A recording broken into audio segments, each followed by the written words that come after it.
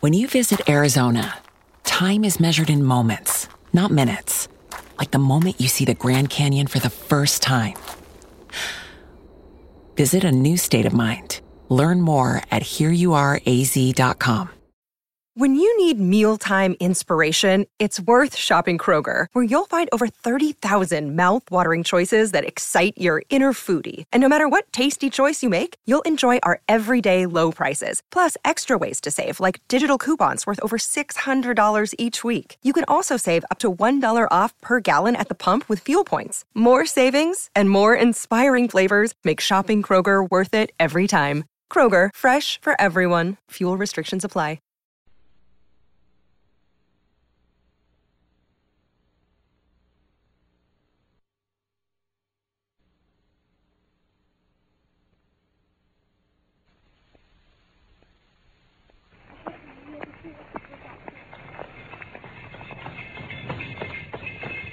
Shabby!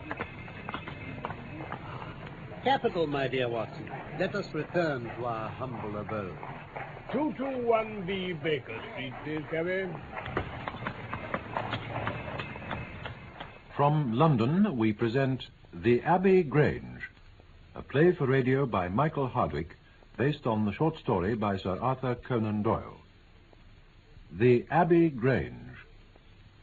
It was on a bitterly cold and frosty morning during the winter of 1897 that I was awakened by a tugging at my shoulder. It was Sherlock Holmes. Come, Watson, come. The game is afoot. Not a word. Into your clothes and come. Oh. 10 minutes later, we were both in a cab and rattling through the silent streets on our way to Charing Cross Station. It was not until we consumed some hot tea at the station and taken our places in the Kentish train that we were sufficiently thawed, he to speak and I to listen. Listen to this, Watson. From Abbey Grange, Marsham, Kent, 3:30 a.m. My dear Mr. Holmes, I should be very glad of your immediate assistance in what promises to be a most remarkable case. It is something quite in your line. Except for releasing the lady, I will see that everything is kept exactly as I have found it. But I beg you not to lose an instant, as it is difficult to leave Sir Eustace there. Yours faithfully, Stanley Hopkins. Like I said, I hope it turns out to be as remarkable as he seems to think. Inspector Hopkins has called me in 7 times, and on each occasion his summons has been entirely justified. Our present research appears to be a case of murder. Oh, you think, then, that Sir Eustace is dead? I should say so. I think that friend Hopkins will live up to his reputation, and that we shall have an interesting morning.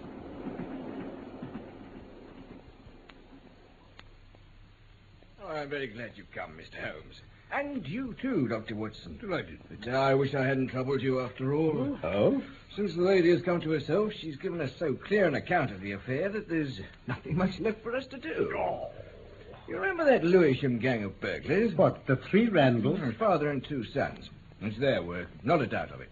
They did a job at Sydenham a fortnight ago, was seen and described.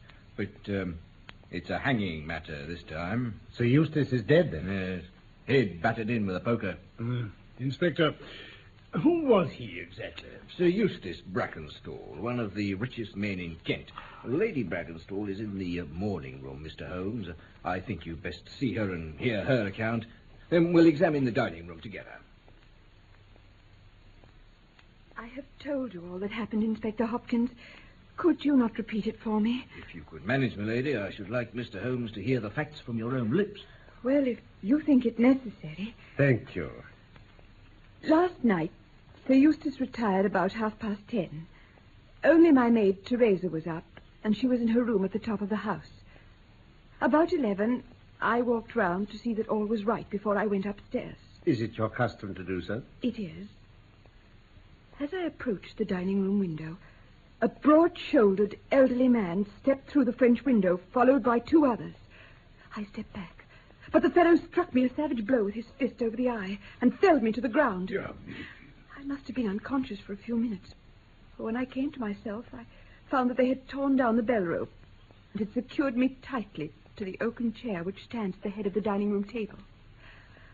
I was so firmly bound that I could not move, and a handkerchief round my mouth prevented me from uttering any sound. It was at this instant that my unfortunate husband entered the room. Please take your time, your ladyship.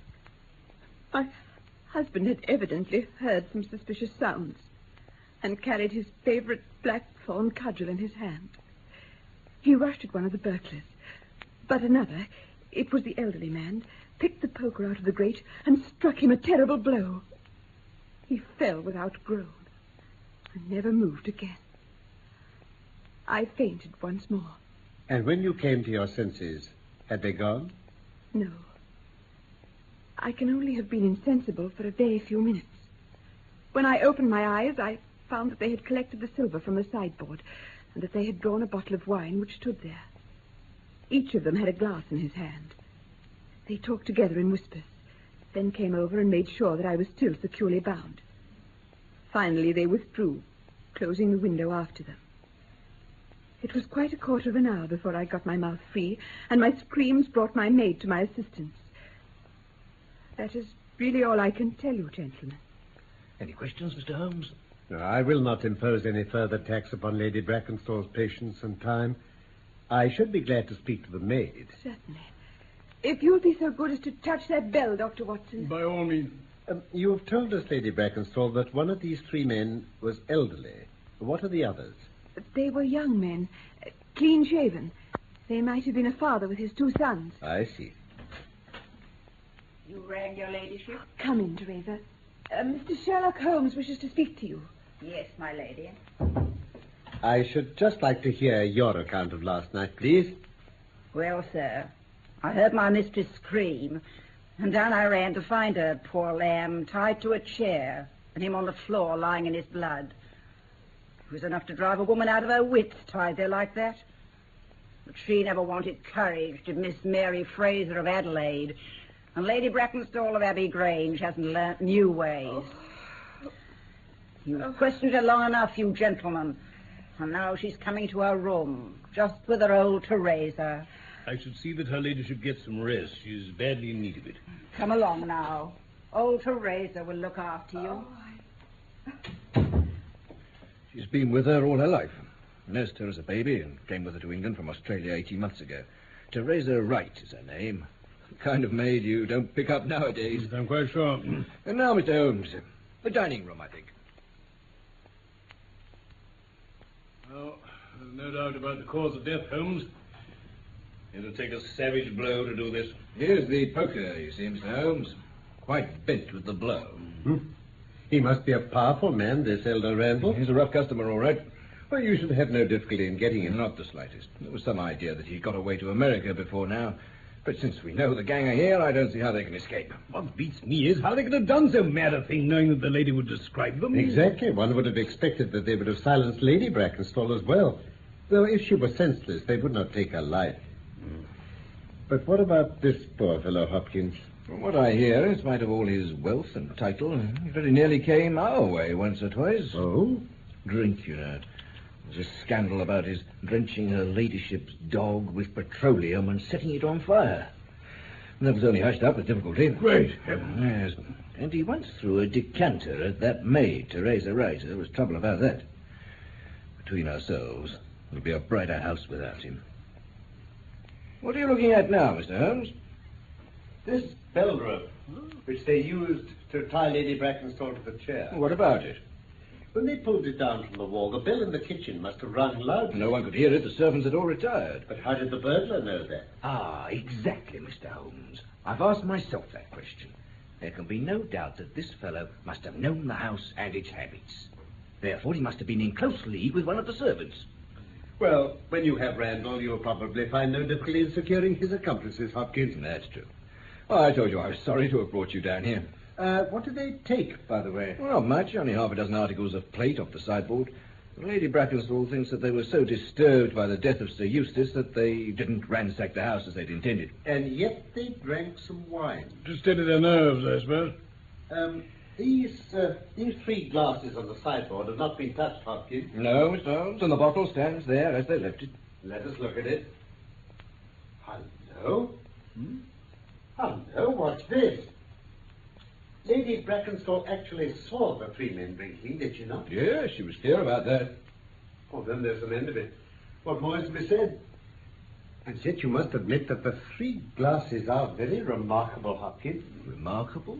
I don't see, Mr. Holmes. No? Well, let it pass. Perhaps when a man has special knowledge and special powers like my own, it rather encourages him to seek a complex explanation when a simpler one is at hand. Well, good morning, Hopkins. I trust that I shall soon have to congratulate you upon a successful conclusion. Come, Watson, I fancy that we may employ ourselves more profitably at home. Holmes, what on earth are you up to now? We get halfway to London, and you suddenly insist on dragging me off the train at this suburban halt, and not a refreshment room in sight. Excuse me, my dear fellow. I'm sorry to make you the victim of what may seem a mere whim. But on my life, I simply can't leave that case in this condition. Every instinct I possess cries out against it. It's wrong. It's all wrong. I'll swear that it's wrong. The lady's story was complete, and the maid's corroboration was exact. What have you to put against that? 3 wine glasses, that's all. 3 wine? Now, sit down on this bench, Watson, until a train for Chislehurst arrives. Thank you. And allow me to lay the evidence before you, imploring you to dismiss from your mind the idea that anything which the maid or her mistress may have said must necessarily be true. Oh, very well, as you wish. These burglars made a considerable haul at Sydenham a fortnight ago. Yes. Burglars who have done a good stroke of business are, as a rule, only too glad to enjoy the proceeds in peace and quiet before embarking on another perilous undertaking. Yes, I suppose that's true. Again, it's unusual for burglars to operate at so early an hour. It is unusual for them to commit murder when their numbers are sufficient to overpower one man. It is unusual for them to be content with a limited plunder when there is much more within their reach. And finally, I should say that it was very unusual for such men to leave a bottle half empty. How do all these unusuals strike you, Watson? Well, Holmes, their cumulative effect is certainly considerable, and yet each of them is quite possible in itself. But now comes the incident of the wine glasses. Well, what about the wine glasses? Can you see them in your mind's eye? I see them clearly. We're told that 3 men drank from them. Does that strike you as likely? Oh, why not? There was wine in each glass. Exactly, but there was sediment only in one glass. Now, what does that suggest to your mind? Well, I should say the last glass to be filled would be most likely to contain sediment. Not at all. That particular bottle was full of it. And it is inconceivable that the first 2 glasses were clear and the third heavily charged with it. No, I'm inclined to believe that only 2 glasses were used, and the sediment which remained in them both was poured into a third glass to make it appear that 3 persons had drunk. Well... Yes, I'm convinced that this is so. But if I've hit upon the true explanation of this one small phenomenon, then in an instant the case rises from the commonplace to the exceedingly remarkable. You mean that Lady Brackenstall and her maid have deliberately lied to us? If so, it can only mean they have some very strong reason for covering the real criminal. In which case we must arrive at our solution for ourselves without any help from them. And here, Watson, is the Chislehurst train. Good. I imagine they'll be surprised to see us return so soon to the Abbey Grange. Well, I hope you're satisfied now, Holmes. You've gone over this blessed dining room with a fine-tooth comb almost. It's all right, Watson. We've got our case. What? One of the most remarkable in our collection. But, dear me, how slow-witted I've been. How near I came to committing the blunder of my lifetime. You've got your men? Man, Watson, man. Only one. But a very formidable person. Strong as a lion. Witnessed the blow which bent that poker. 6'3" in height, active as a squirrel, dexterous with his fingers. So where was the clue that has made your mind up? That bell rope. That? You saw me climb up to examine it. It is cut clean off 3 inches from the top. Yes, but... Kindly ring for the maid while we reconstruct what happened. All right. Now, the man needed the rope. He wouldn't tear it down for fear of giving the alarm by ringing the bell, so he sprang up onto the mantelpiece, I could see the impression in the dust, and got his knife to bear upon the cord. I could not reach the place by at least 3 inches, from which I infer that he is at least 3 inches a bigger man than I. Ah, I see. We've not yet met our Waterloo, Watson, but this is our Marengo, for it begins in defeat and ends in victory. Ah, Teresa. Kindly come in and close the door. Yes, sir. Teresa, I'm shocked. and deeply distressed to learn that on one unhappy occasion the late Sir Eustace Brackenstall actually threw a decanter at you. Well, sir, since you raised the matter, I won't deny that it's true. It's not for me to speak ill of the dead, mind you. Oh, quite. But I heard him call my mistress a name. I told him he would not dare to speak so if her brother had been there. Then it was he threw it at me. He could have thrown a dozen if he'd left my bonny bird alone. He was always ill-treating her, sir, and she was too proud to complain. She won't even tell me all that he did to her. Heaven forgive me that I should speak like this of him now, the sly fiend. But a fiend he was if ever one walked the earth. When did she meet him, by the way? He arrived in June, and she met him in July. They were married in January of last year. What was it you wanted, sir? Oh, I wondered if Lady Brackenstall might be able to spare me a few moments of her time. If you think she's up to it, of course. I don't doubt she'll see you, sir. She's down in the morning room if you'll follow me. But you won't ask too much of her, sir. She's gone through all that flesh and blood will stand.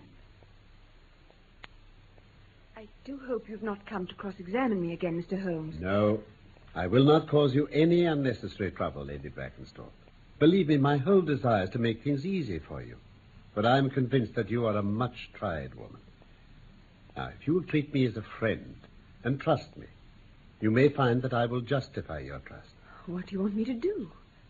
To tell me the truth. Mr. Holmes? No, Lady Brackenstall, it's no use. You may have heard of any little reputation which I possess. I will stake it all on the fact that your story is an absolute fabrication. You are an impudent fellow to talk to my mistress like that. Do you mean to say she has told you a lie? Have you nothing to tell me, Lady Brackenstall? I have told you everything. Think once more. Would it not be better to be frank? I have told you all I know. I'm sorry. Come along, Watson. Now you've rubbed them both up the wrong way, Holmes. Where's it got us? It may be a hit or it may be a miss. I'll just scribble a note for the lodgekeeper to give Stanley Hopkins when he returns. And then I think our next scene of operations must be the shipping office of the Adelaide-Southampton line. It's at the end of Pall Mall, if I remember right. Pray be seated, gentlemen. Thank you, Grandson. Now, Mr. Holmes, what can I do for you? I'm making one or two inquiries concerning two ladies who arrived in this country from Adelaide in June of 95. June 95? Yes. Well, that should be easy. Here's the ledger for that month. Oh, a Miss Fraser and her maid, Miss Wright. April, May, June. Easier still. Only one of our vessels arrived that month, the Rock of Gibraltar. Biggest and best in our fleet, you know. Ah, yes, quite. And here's the passenger list. Miss Fraser. Fraser. Ah, yes, here it is. Miss Mary Fraser from Adelaide, travelling with her maid, Miss Teresa Wright. That's what you wanted? Capital. May I ask where the Rock of Gibraltar is now? Now? Oh, she's halfway to Australia, somewhere south of Suez. I see. I imagine her officers are still much the same as they were 18 months ago. Naturally, Mr. Holmes. The company flatters itself that its servants remain with it for their lifetime service. Yes, indeed. Very few exceptions. No exceptions in this particular case. I don't think. Oh, just a moment, sir. Yes. Captain Croker. The master of the Rock of Gibraltar? Oh, no. He was first officer on the voyage you refer to. Oh. He's recently been promoted to captain and left the ship. Matter of fact, he takes charge of our newest vessel, the Bass Rock, sailing from Southampton in 2 days' time. Captain Croker. Splendid seaman. Magnificent record. Not an officer in the fleet to touch Jack Croker. Well, I'm much obliged to you for your assistance. And now I think we've trespassed enough upon your valuable time. I'm getting rather lost, Holmes. Oh? You haven't explained what, if anything, our visit to that shipping office achieved. You've sent off a telegram, which you didn't find it necessary to let me see, and then you drive to Scotland Yard, sit outside in the cab for 10 minutes, lost in thought, and then drive back here to 221B without going into the yard at all. What's it all about?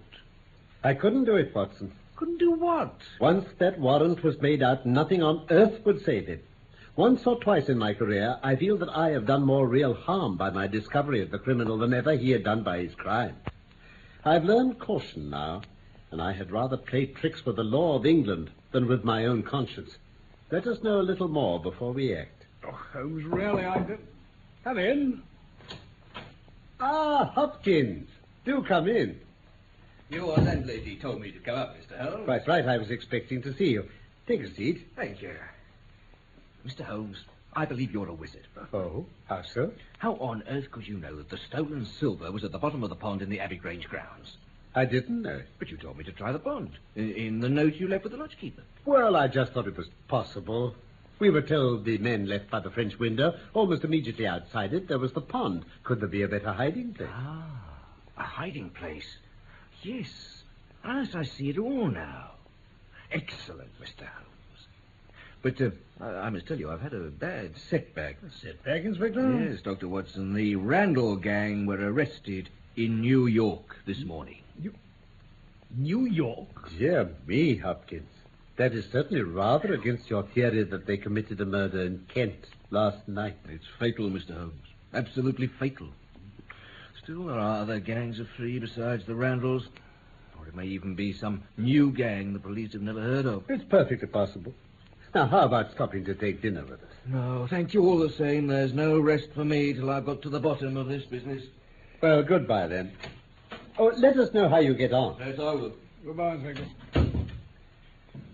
Well, Holmes? I expect developments, Watson. When? Within a few minutes. I dare say you thought I acted rather badly to Stanley Hopkins just now. No, I trust your judgment. A very sensible reply. Ah, I hear a footfall upon our stair. The time has come. You will now be present at the last scene of a remarkable little drama. Come in. Mr. Sherlock Holmes? Come in, Captain Croker. Take a seat. This is my friend, Dr. Watson. How do you do, Captain? How do you do? You got my telegram. I got your telegram, and here I am. What do you wish me to do? To give me a true account of all that happened at the Abbey Grange last night.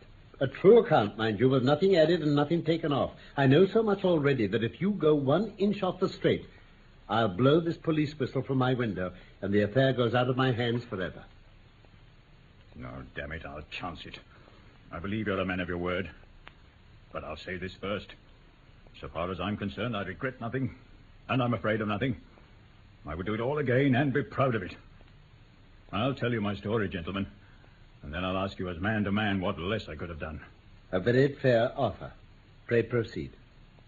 I expect that you know that I first met Mary Fraser when she was a passenger and I was first officer of the Rock of Gibraltar.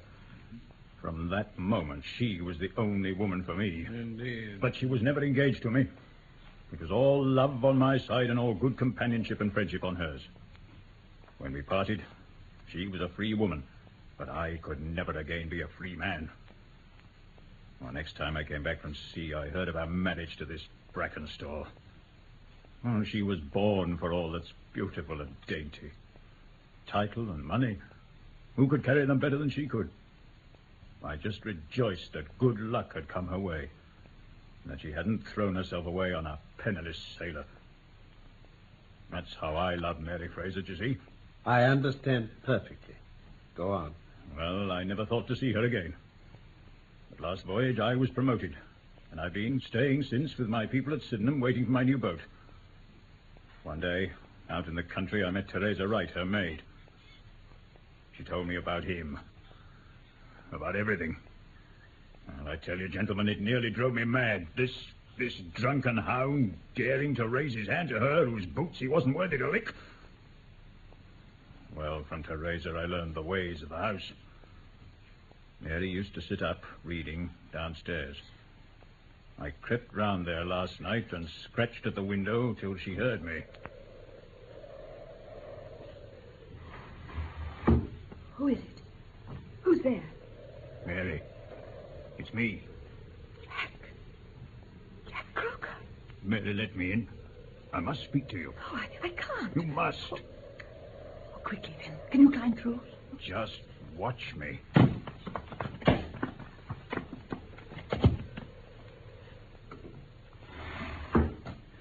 Now, Mary, I want you to tell me. And the truth, mind. Is it true what I've been hearing from Teresa? Does he hit you? knock you about? Oh, what's the use of pretending? Yes, Jack. Whatever you've heard, I'm sure it's no more than the truth. There. Who are you putting your filthy hands on my wife? I've got to know something like this was going on behind me back. This is only You shut up, hello, stupid. Oh! I'll serve you for this. Touch her once again, and I'll see about that. Now then, you brute!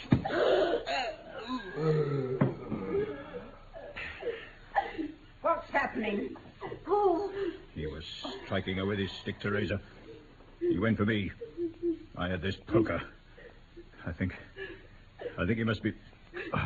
Yes, he's dead. And good riddance at last. Well, what are we going to do? Now, listen to me, Jack Croker. What's happened tonight is the best thing that could have happened for my poor lamb's sake. But we must work quickly. It's got to seem as if burglars did this. What? You must do exactly as I say. We're going to hide some of the silver and leave the French window open as if they'd escape that way. And we'll tie my mistress to that chair. Look, that bell rope. Get it down, we'll use that. While you're doing it, I'm going to tell her the tale she must tell when all this comes out. Now, hurry, we've no time to waste. There, my poor dove. Old Teresa's going to make everything all right. I opened a bottle of wine, and Mary and I took a glass apiece to calm us. Teresa suggested pouring some off into a third glass, to look as if some gang of three had done it. Well, that's the whole truth of it, gentlemen. If it costs me my neck. Captain Croker, I believe every word you've said, for you've hardly told me a thing I didn't know. No one but an acrobat or a sailor could have got up to that bell rope, and no one but a sailor could have tied the knots with which it was fastened to the chair. Only once had this lady been brought into contact with sailors, and that was on her voyage. And it was someone of her own class of life, since she was trying hard to shield him, and so showing that she loved him. Now look here, Captain. We'll do this in due form of law. You are the prisoner. Watson. Yes? You are a British jury, and I never met a man who was more eminently fitted to represent one. I am the judge. Now, gentlemen of the jury, you have heard the evidence. Do you find the prisoner guilty or not guilty? Not guilty, my lord. You are acquitted, Captain Croker. So long as the law does not find some other victim, you are safe from me. Come back to this lady in a year, and may her future and yours justify us in the judgment which we have pronounced this night. That was The Abbey Grange by Michael Hardwick, based on the short story by Sir Arthur Conan Doyle. Sherlock Holmes was played by Carlton Hobbs, and Dr. Watson by Norman Shelley. Production for the BBC was by Robin Midgley.